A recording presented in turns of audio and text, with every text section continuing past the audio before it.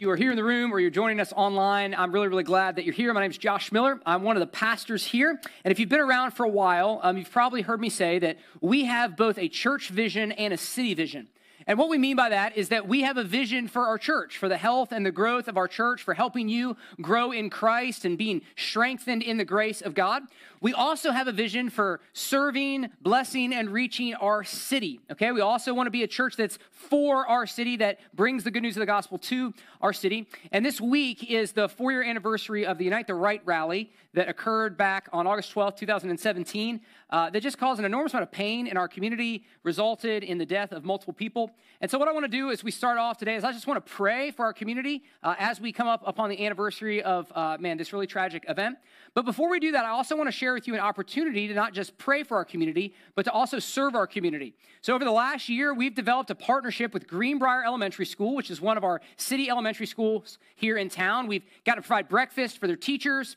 We've gotten to take part in a coat drive for some of their students. And then back in June, some of you helped us pull off a huge outdoor renovation project there. So at Serve the City, one of our major projects was at Greenbrier Elementary. Well, this month, we have another opportunity to serve that school by participating in a backpack drive, okay? So if you look down here, we've got a bunch of different backpacks, different colors, even really pretty numbers. You know, I didn't organize this because it looks so nice. So we've got all these backpacks down here. We've got kindergarten all the way through 4th or 5th grade, and inside each one of those backpacks is a school supply list. Okay, so here's the play call. The church is providing the backpacks, and I'm going to invite you to come claim one. All right, so at the end of the service, you're going to have an opportunity to come up. It can be you, it can be you and a buddy. It can be your family. It can be whoever. But I'm going to invite you to come grab a backpack and fill it with those school supplies this week. So look at that sheet and, just get everything that you can off of that sheet for that backpack and then bring them back next Sunday because we're going to take them to Greenbrier, and the principal there, and actually one of our members who works there, is then going to deliver those backpacks to families who are in need, okay? So it's a really cool, practical way that we just can be a blessing to our community, to some families, many of which are refugees who have relocated to the United States and don't speak English as their primary language. It's just a really neat opportunity for us to be the hands and feet of Christ in our community as we also pray for our community going into, what for many people is a very challenging week, okay? So if you just join me in that and also in praying for our community, and then we'll jump into the sermon, okay? Let's pray. Lord, you are a God who comforts us in our affliction. And so, God, I just pray for everyone in our church and in our community who dreads August 12th, who dreads this week because of many memories it brings to mind, of many hurting experiences it brings to mind, of much pain that it brings to mind. God, we pray that they would feel your presence really in a unique way this week. God, you've called us to be salt and light as a church, and I just ask you to help us to do that. That you give us opportunities to build bridges and to be ambassadors of your good news here. God, help us to weep with those who weep. Help us to bear one another's burdens and just to be good neighbors. God, you call us to love God with all of our heart, mind, soul, and strength, and to love our neighbors ourselves. We want to do that. We know, Lord, that there are some hurts and some pains that only the gospel can heal. And so, Lord, we just pray for opportunities to share that good news and word, to demonstrate it in deed, and to be a light here in our community. So give us grace as we come upon a challenging week, and give us ears to hear and eyes to see and hearts to believe what you have to say to us from Mark chapter 6. I pray all this in Christ's name. Amen. Amen. Well, if you have a Bible, you can take it out. You can type to or turn to Mark chapter 6. We're going to be in verses 45 through 52. Mark chapter 6, 45 through 52. So we've been walking chapter by chapter through the Gospel of Mark. This is our 14th week in the Gospel of Mark, which is pretty neat. Last week, we looked at one of the most famous miracles in the New Testament where Jesus fed the 5,000. Well, this week, we're looking at maybe the second most famous miracle in the New Testament when Jesus walked on the water, okay? So we've got big stuff last week, big stuff this week, right next to each other in chapter 6 of the Gospel of Mark. And last week really must have been a mountaintop experience for the disciples. I mean, they got to watch their rabbi supernaturally create food, and then they got to carry it to the crowd. They got to be the avenue of God's power in the world. I mean, it must have been a thrilling experience. It must have been one of the greatest moments of their spiritual lives, a shining mountaintop of their progress in following Christ. But today in our text, we find them in a much different situation.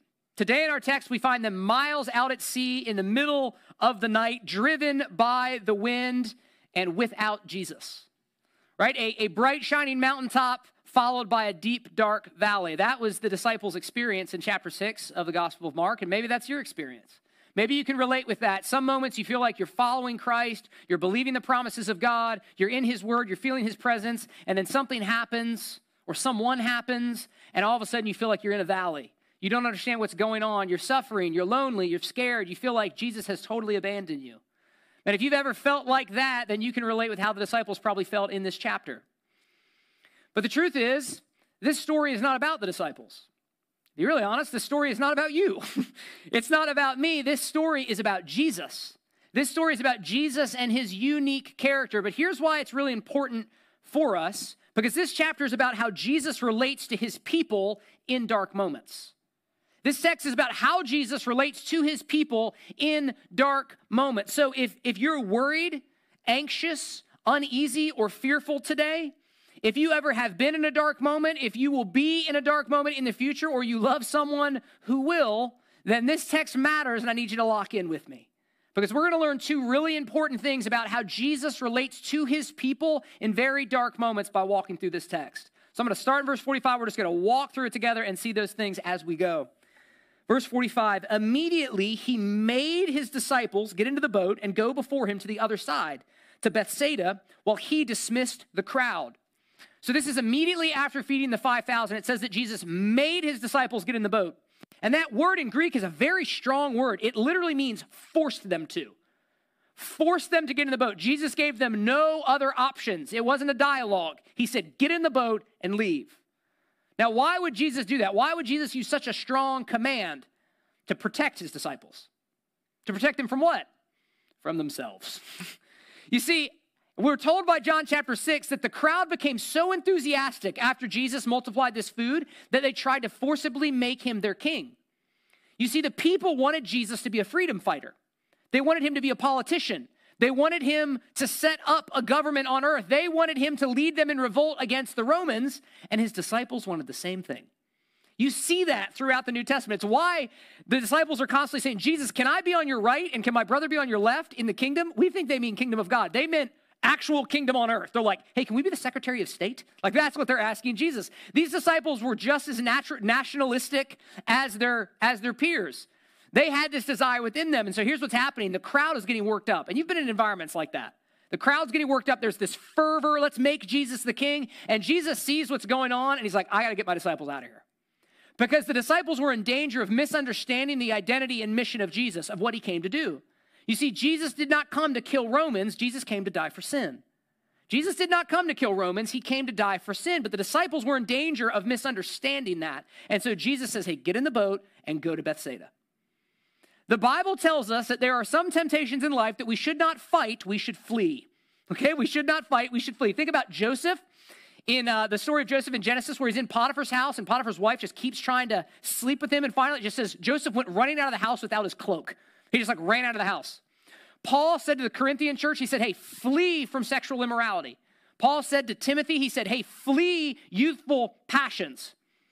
What this means is that some of us need to get better at running away. All right, can I be really honest with you? Some of you need to flee social media.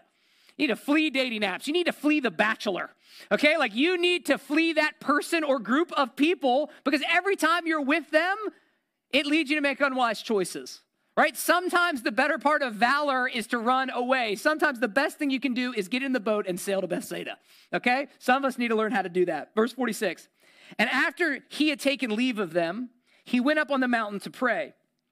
And when evening came, the boat was out on the sea, and he was alone on the land. That's an important phrase. And he saw that they were making headway painfully, for the wind was against them. So after dismissing the crowd, Jesus went up on the mountain. It's probably hill country. He went up into the hills to pray, to spend time alone with God. And it's worth noting that Jesus Christ, the Son of God, who I'm sure was in constant dialogue with God in prayer, also set aside focused times of prayer. And I would suggest we need to do the same thing. I hope that you kind of have this ongoing dialogue with God in the car, in the shower, when things happen during the day. That's good, right? But if Jesus needed to have kind of focused, set aside times of prayer, I think we do as well. So Jesus is up in the mountain. He's praying. And Mark draws our attention to something. Do you see how Mark said that the boat was out on the sea, but he was alone on the land? Now, we already knew that. Right? He already told us that they got in the boat and sailed away. We knew Jesus was still on the land. So, why is Mark doubling down and, trying to draw our attention to it? He wants us to see what the problem is. You see, he says that the boat was out on the sea. And we aren't, Galilean fishermen, so we don't understand the impact of that. But you did not go out on the sea unless you had to. Because the water out in the middle of the Sea of Galilee is very dangerous, very strong currents, winds come out of nowhere, storms come down on that sea very viciously. And so unless you were fishing way out in the deep water, you would just stay along the shore. That is what the disciples intended to do. They intended to just travel along the shore to Bethsaida, kind of a nice, relaxing sail up the coast, but something had gone wrong. You see, it seems that their boat was driven out into the middle of the sea, into the dangerous part of the sea, by wind and currents. And if you've ever been to the ocean, you know how this works, right? Like you're out jumping in the waves, all of a sudden you look up and you're like half a mile down the beach, right? Lifeguards won't even let you go in the water if there's a riptide. That's how dangerous the sea is. Well, that is what happened to the disciples. They intended to sail down the shore in the safe, shallow waters, but they got dragged out to sea. The Gospel of Matthew, in a parallel account, says the boat was a long way from the land, beaten by the waves, and the wind was against them. John's account says they were 3 or 4 miles out at sea. The sea was rough, and a strong wind was blowing. So they had anticipated a gentle, peaceful, trip up the coast to Bethsaida, and instead they found themselves in a very, very dark moment. And don't forget the whole reason they were there, because Jesus made them get in the boat. Their obedience to Jesus had landed them in a very dark water, in very dark time, very, very stormy season. You see, sometimes obedience to Jesus will lead you into a dark moment too. Sometimes obedience to Jesus won't deliver you from hard things, it'll deliver you into hard things. Maybe you take an ethical stand at work and now you're ostracized. Maybe you've been labeled hateful because you affirm God's design for gender and sexuality. Maybe you've lost friendships because of your obedience to Jesus. Maybe you have strained relationships in your family because of your faith. The truth is, sometimes obedience to Jesus will lead you into a dark moment. And if you can relate with that, if obedience to Jesus has ever led you into a hard moment, or you think it will in the future, then I need you to see verse 48. And he saw. And he saw. That's the first big idea from this text. Number one, in your dark moments, Jesus sees you. In your dark moments, Jesus sees you. Jesus saw his disciples from miles away. How is that possible? Because of Jesus' divine nature, because of his omniscience, because Jesus is not just another rabbi. Jesus is fully God and fully man. This actually isn't the only instance that Jesus revealed his divine ability to see. In John chapter 1, there's this great interaction where Nathanael is coming up to meet Jesus. They've never met before, and Jesus says, "Behold, an Israelite in whom there is no deceit." And Nathanael says, "How do you know me, Lord? We've never met." And Jesus says, "Nathanael, I saw you when you were sitting under the fig tree before Philip came and called you." And Nathanael says, "My Lord and my God," Right? Jesus has the ability to see his people at all times. Right? Jesus is God. God always sees his people. We see this illustrated all throughout the scriptures. In Exodus chapter 2, the Israelites have been enslaved in Egypt and they're being subjected to cruel labor. And they cry out to God. And this is what the text says. God heard their groaning. And God remembered his covenant with Abraham, with Isaac, and with Jacob. God saw the people of Israel. And God knew. And God knew. In Psalm 139, David wrote this, "O Lord, you have searched me and known me. You know when I sit down and when I rise up. You discern even my thoughts from afar. My frame was not hidden from you when I was being made in secret, intricately woven in the depths of the earth. Your eyes saw even my unformed substance." God always sees his people, which means if you are in Christ, there is never a moment in your life that Jesus does not see you and know exactly what you're going through. It doesn't matter if everyone else has abandoned you. If, like King David in Psalm 27, it feels like even my mother and father have forsaken me, but you, Lord, shall hold me fast.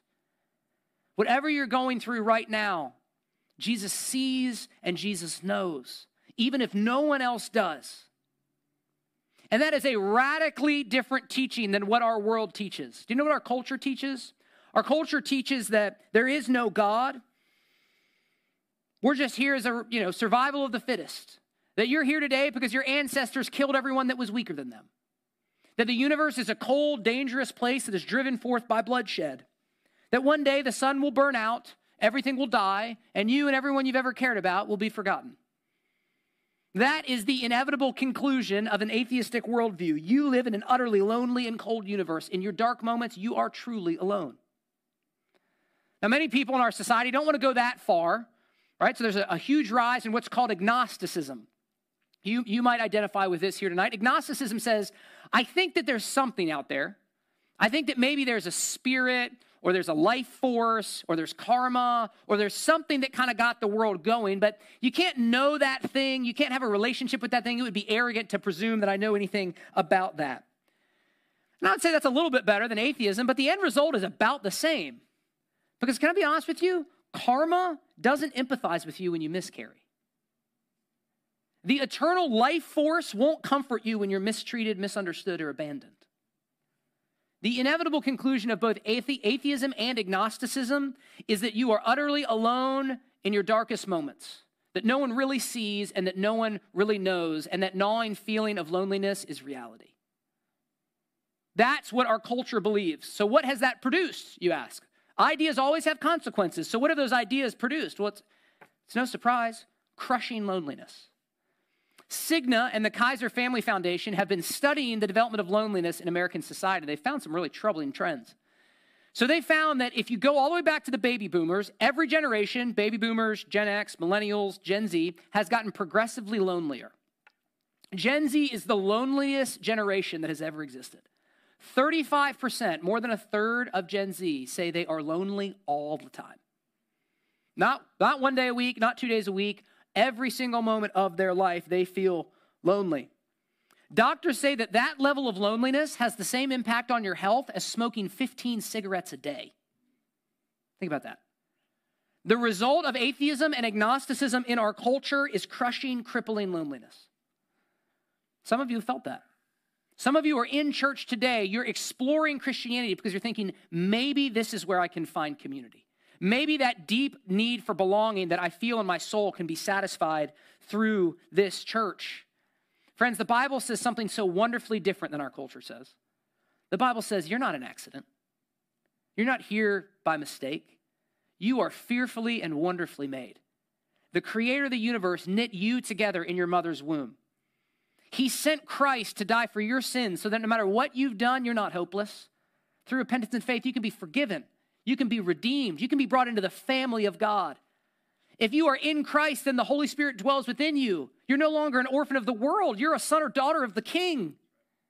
And the Spirit of God is in you, ministering to you, comforting you, seeing you, and knowing you no matter what you go through. Let me ask you, how would it change how you face your trials this week if you really felt that? How would it change how you think about life, how you think about the future, if you knew no matter what happens, the creator of the universe sees me and knows me? Friends, that's true of you if you're in Christ. That is true of you if you are in Christ. It makes me think of a story of a great Russian evangelist who grew up very, very poor in Russia, and his parents, saved all the money they could have, and they put him on a boat, and they sent him to the United States to start a new life, just him. And he couldn't read, he didn't have any education, and so he's on the boat, and he has no food. And so he almost starves to death on this boat. And then finally, one of the sailors finds him and says, hey, if you'll help me, I'll give you a little bit of food. So he's helping the sailor. He's eating gruel and little pieces of bread. And on the last day of the cruise, one of the sailors says, let me see your ticket. And he reads the ticket. And in the purchase of the ticket, his parents had bought him 3 meals a day in the restaurant. See, he had this provided for him. He just wasn't experiencing the blessing of it. I wonder how many of us that's true. God sees us, God knows us, God is with us, and yet we don't always realize that. We don't always live like that's true. But how would it change us if we did? And that's the powerful truth of this text. Jesus sees you in your darkest moment, just like he saw his disciples. Let's keep reading, verse 48. And he saw that they were making headway painfully, for the wind was against them. And about the 4th watch of the night, he came to them walking on the sea. He meant to pass by them, but when they saw him walking on the sea, they thought it was a ghost and cried out. For they all saw him and were terrified. So it says the disciples were making headway painfully, which literally means they were straining at the oars. And it says that it was the 4th watch of the night, which is between 3 and 6 a.m. So that means they have been straining at the oars for 8 hours and they're going the wrong direction. They're not closer to shore. They are 3 miles out in the middle of a storm in the dangerous waters of the seas of Galilee. They're doing everything that they can. They're making no progress. They felt utterly and totally helpless and out of control.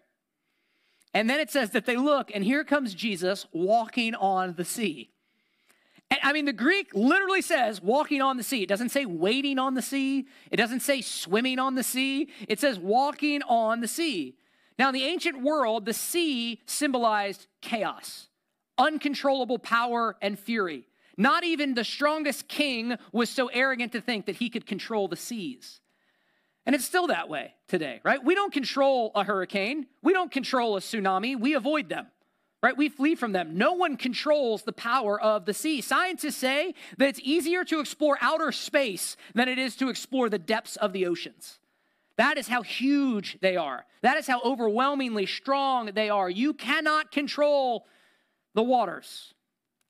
And yet here comes Jesus just strolling on top of them, right? The point that Mark is making is that this is no mere man. This is not like a better version of Rabbi Josiah. Like, this is a whole different category. Jesus has now graduated into a different class. He's walking on the surface of the seas. Who could do that? Well, we all know that no man could do that.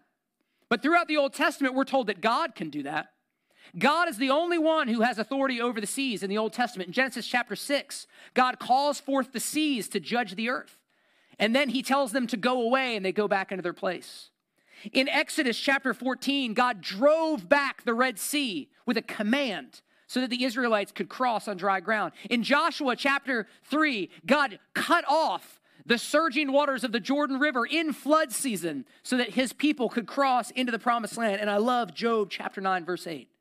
Job asked this, "Who can contend with God? He who shakes the earth, commands the sun, and trampled the waves of the sea." God alone has authority over the waters, and here is Jesus exercising authority over the waters. The point that Mark is making is this is God. Jesus, fully God, fully man, has come to dwell with us. Who is this man? Now, over the years, people have offered lots of different naturalistic explanations for this miracle. Some folks have said, Jesus wasn't walking on the water, he was walking on the shoreline, and the disciples, thought he was on the water, and so that's what happened. Other people said Jesus was wading, so it was very shallow, so he was wading on the sea, and then he just sort of like stepped into the boat. So that's what happened. And then this is my personal favorite. Others said that Jesus discovered a sandbar, and it was a 3-mile sandbar, and it started and just went directly out and somehow managed to go exactly where the boat was, and then he like steps off the sandbar into the boat. That's what happened. I don't find any of these to be very convincing. I mean, number one, these were seasoned fishermen. They know the difference between somebody walking on the water and somebody on the shoreline. And John tells us they were 3 miles away, right? So you're like, if you think somebody's walking on the water, you're going to check first, right? To be like, unless maybe they're just walking on the shore, right? So I don't think that's very convincing. If Jesus was just wading in shallow water, then the whole story breaks down. Because if it's shallow water, how is the boat's not in trouble because it's in shallow water, and the boat it's like a big boat. It's like 14 people could fit in it. It couldn't float in shallow water. And then the sandbar it's just ridiculous, right? You just couldn't find it. It's almost more miraculous to think that happened than Jesus actually walked on the water. So I don't find any of those convincing. I will concede that the idea of a man walking on the surface of the water is very hard to fathom. Right? I have a very hard time understanding how that could happen or what that would look like. Like, I have a hard time conceiving of that. But it's important that we realize there's a difference between something that we can't understand and something being unreasonable. Let me try to explain this. Just because you can't understand it doesn't mean it's unreasonable. So if you believe that there's a God who created the world and who created natural law, then it's entirely reasonable to believe that the God who created natural law could supersede natural law or suspend natural law if it fit his purposes. That's Mark's entire point. The only way that Jesus could do this is if he's God, right? That is what Christians believe, that there is a God who created. He created these laws of nature. Usually he doesn't supersede them, but every once in a while he does because he's God. Nobody else can do that, but he can. Now, the text says that Jesus meant to pass by them. It's kind of an interesting phrase, isn't it? Was he going somewhere else? Right? Like, oh, hey, guys, didn't see you out here, Like what's that mean? No, it's like, Jesus was obviously purposefully walking to his disciples. He saw them. He walked all the way there. So what are we supposed to make of this phrase? Well, a couple things. 3 or 4 times in the Old Testament, this phrase, passed by him or passed by them, is used to describe when God allows his presence to be felt by one of his people in a very special way. So in Exodus 33, Moses says, God, I want to see your glory. And God says, you can't see my glory and live. If you see my glory, you'll die. But what I'll do is I'll hide you in the cleft of the rock, and I'll cause my glory to pass by you. And you'll be able to feel and experience my glory in a unique way. And just having the glory of God pass by Moses was so incredible that his face shined. And when he went down off the mountain, the Israelites were terrified of him. And they're like, put a veil over your face. We can't look at your face. In 1 Kings 19, we have the story of the prophet Elijah, who was so depressed that he wanted to die. He was discouraged in his ministry. He felt like God had abandoned him. And then it says that God passed by him. God passed by him, and Elijah felt the presence of God in his life, and it encouraged him, and it rejuvenated him. So when you think about the phrase, Jesus went to pass by them, what this is drawing to mind is God coming to dwell with his people in hard moments. God coming to dwell with his people when they are on the brink of something challenging, when they're going through some season of grief or loss or hardship, and God in a special way makes his presence felt in your life. Another way that you could translate this phrase that I think gets at the meaning a little bit better is this: Jesus desired to come alongside them. Jesus desired to come alongside them in their dark moment. That's our second big idea. In your dark moments, Jesus comes alongside you. In your dark moments, Jesus comes alongside you. Jesus saw his disciples hurting, scared, out of control, lonely, feeling abandoned, and so he came. God comes alongside his people in dark times. There are numerous examples of this throughout the scriptures. I'll give you one, Daniel chapter 3.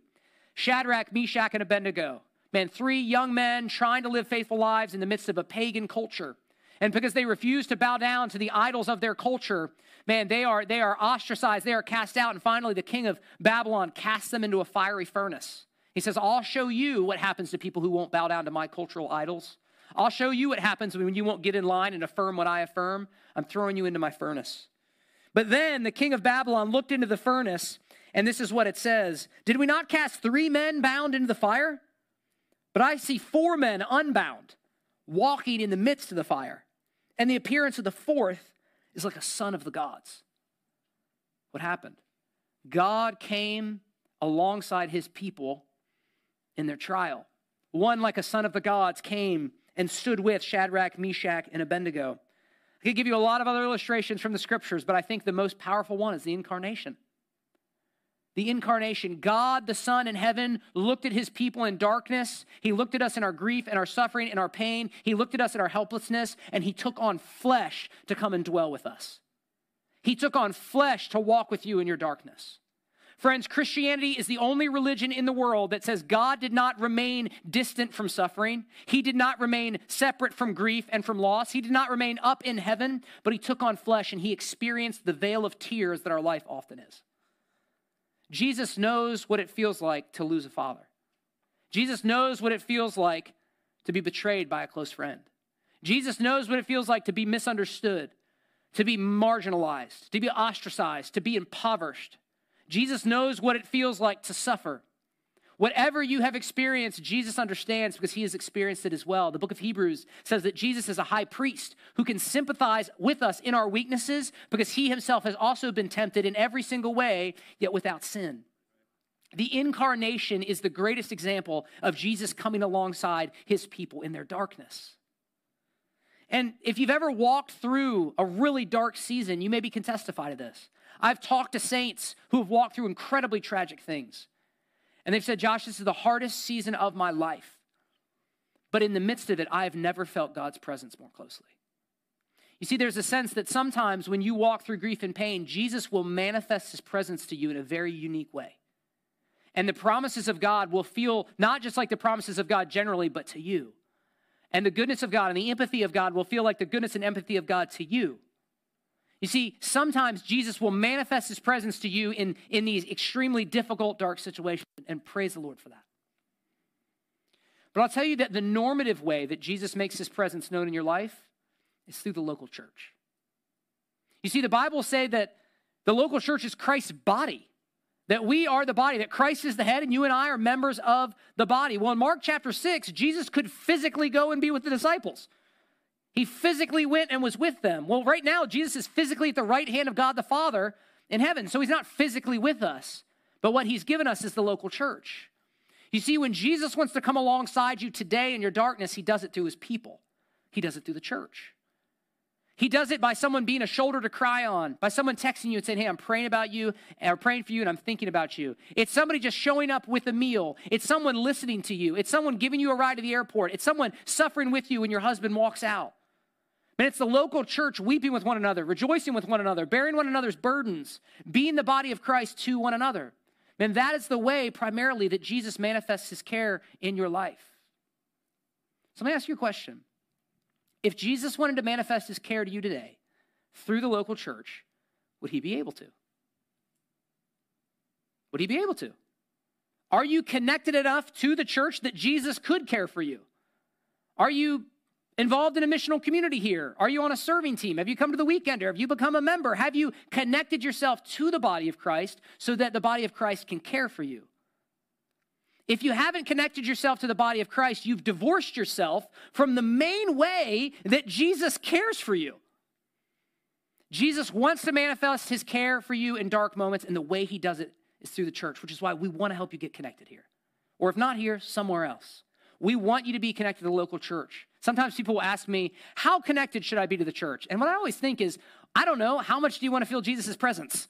Yeah, it's like up to you, I guess. Like, the question isn't like, how connected should I be, but how can I be more connected? How can I rearrange other things so I can feel Jesus' presence more? We want to help you get connected here because we want you to feel the presence of Christ, especially in your dark moments.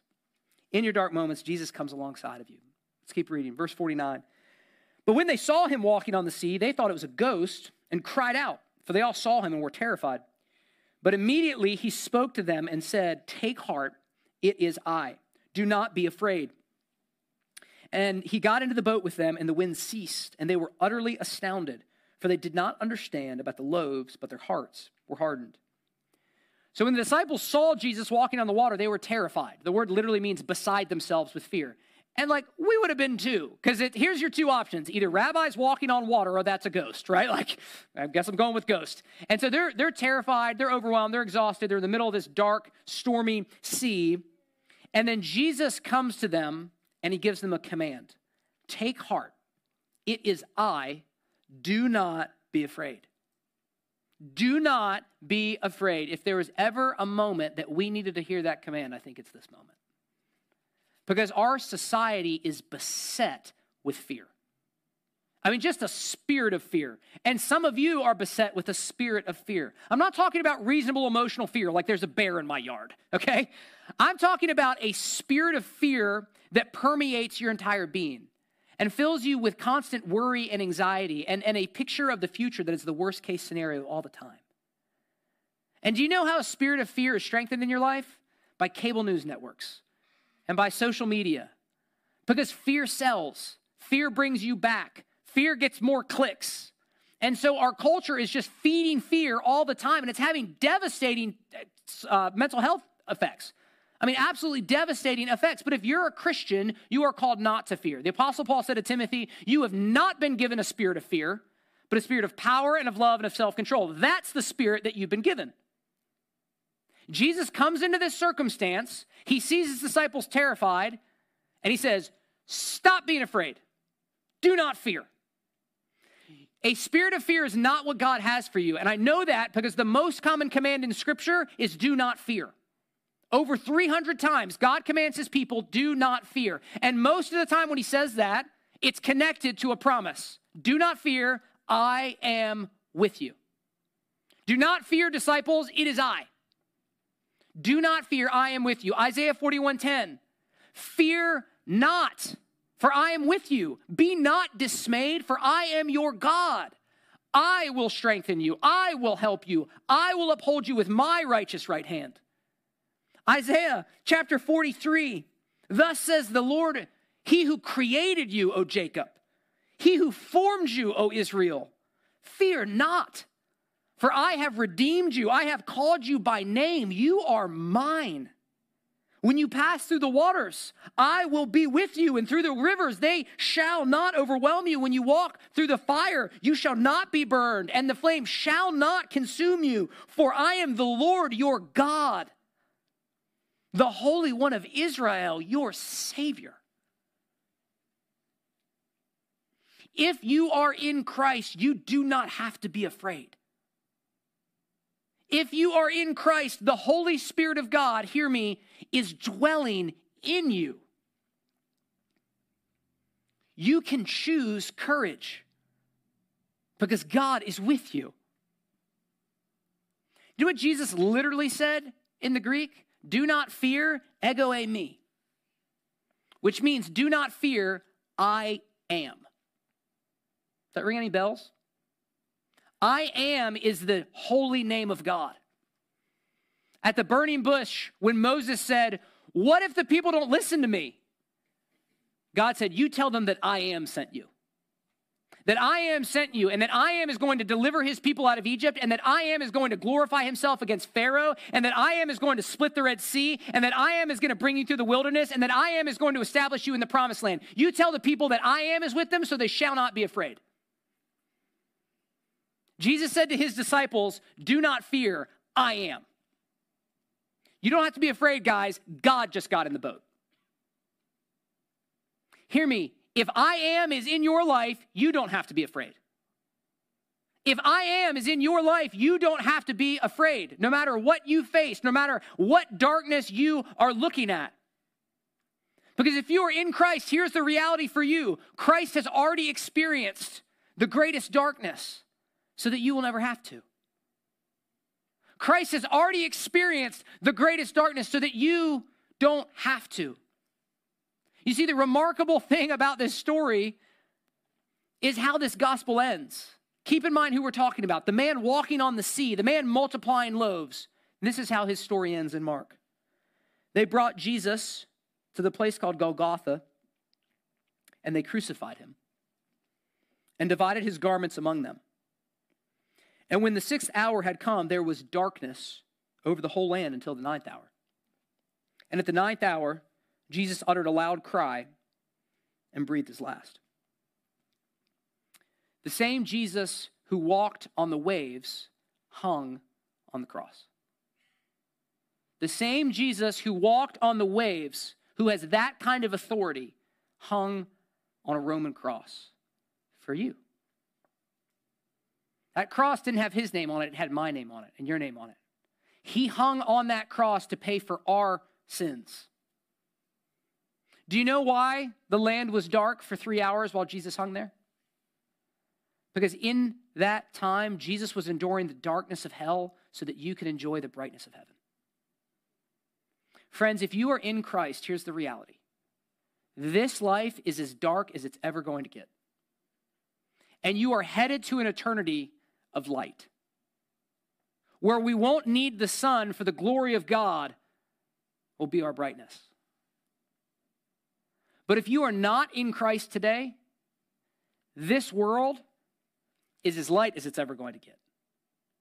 And you are headed to an eternity of soul-crushing darkness, completely devoid from the light, completely devoid from the presence and goodness of God. But you don't have to be. Jesus endured that darkness for you. The one who walks on the waves hung on your cross so that you could be saved. What manner of love is this, that we should be called children of God? For God so loved the world that he gave his one and only Son, that whosoever believed in him shall not perish, but have everlasting life. Whosoever. Doesn't matter what you've done. It doesn't matter where you've been. It doesn't matter how long it's been. If you repent and trust in Christ, you will be saved. You will no longer be headed to eternal darkness and condemnation. You will be headed to eternal light and commendation, to an inheritance stored up for you, to thousands upon thousands of angels in festal gathering, praising the Lamb of God who has taken away the sins of the world. The dividing line of eternity is the man Jesus Christ, is the man who walked on the waves and hung on a cross for you. So let me ask you, what have you done with Jesus Christ? Have you responded in repentance and faith? I'm not asking, do you know about Jesus? I'm not asking, did you grow up in church? I'm not asking, are you generally religious or conservative? Have you personally repented of your sin and trusted in Christ? Because the scriptures say that the only confidence that we can have of heaven is that. It's not our moral record. It's not our religious record. It's not our church attendance. It's not our voting patterns. It is the finished work of Christ. And so I would be remiss if I didn't very clearly explain to you how you can be saved. It starts by confessing to the Lord that you are a sinner. God, I'm not a mistaker. I'm a sinner. I don't need a life coach. I need a Savior. I'm turning from my sin. I'm turning back to you. You confess to God. You believe that Christ has done everything necessary for your salvation. It's not Jesus plus your good efforts gets you into heaven. It's only Jesus, all Jesus. None of your efforts can accomplish anything. You believe, God, I believe that Christ has done everything necessary for my salvation. And you commit to follow him as Lord. You said, Jesus, you're in charge of my life now.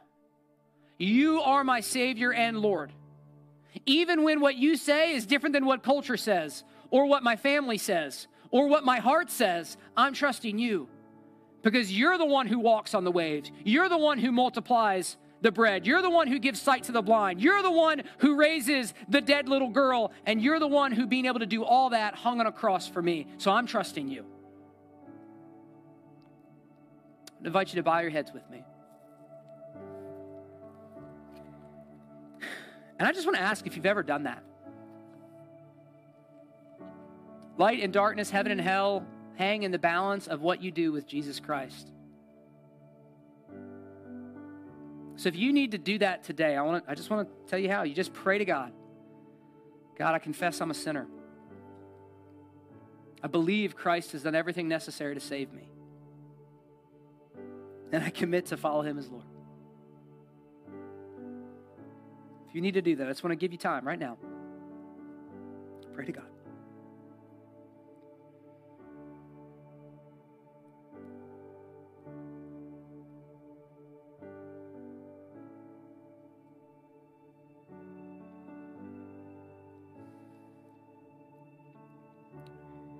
If that's you today, I want to ask you to take that Connect card, fill it out, let us know so that we can help you follow Christ. If you have more questions, let us know so that we can help you follow Christ.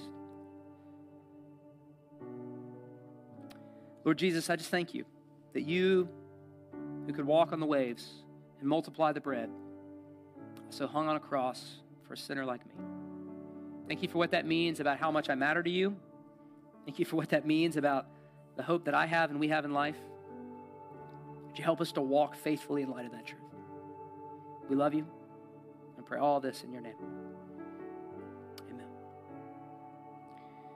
Well, when you're ready, I just want to invite you to stand and worship.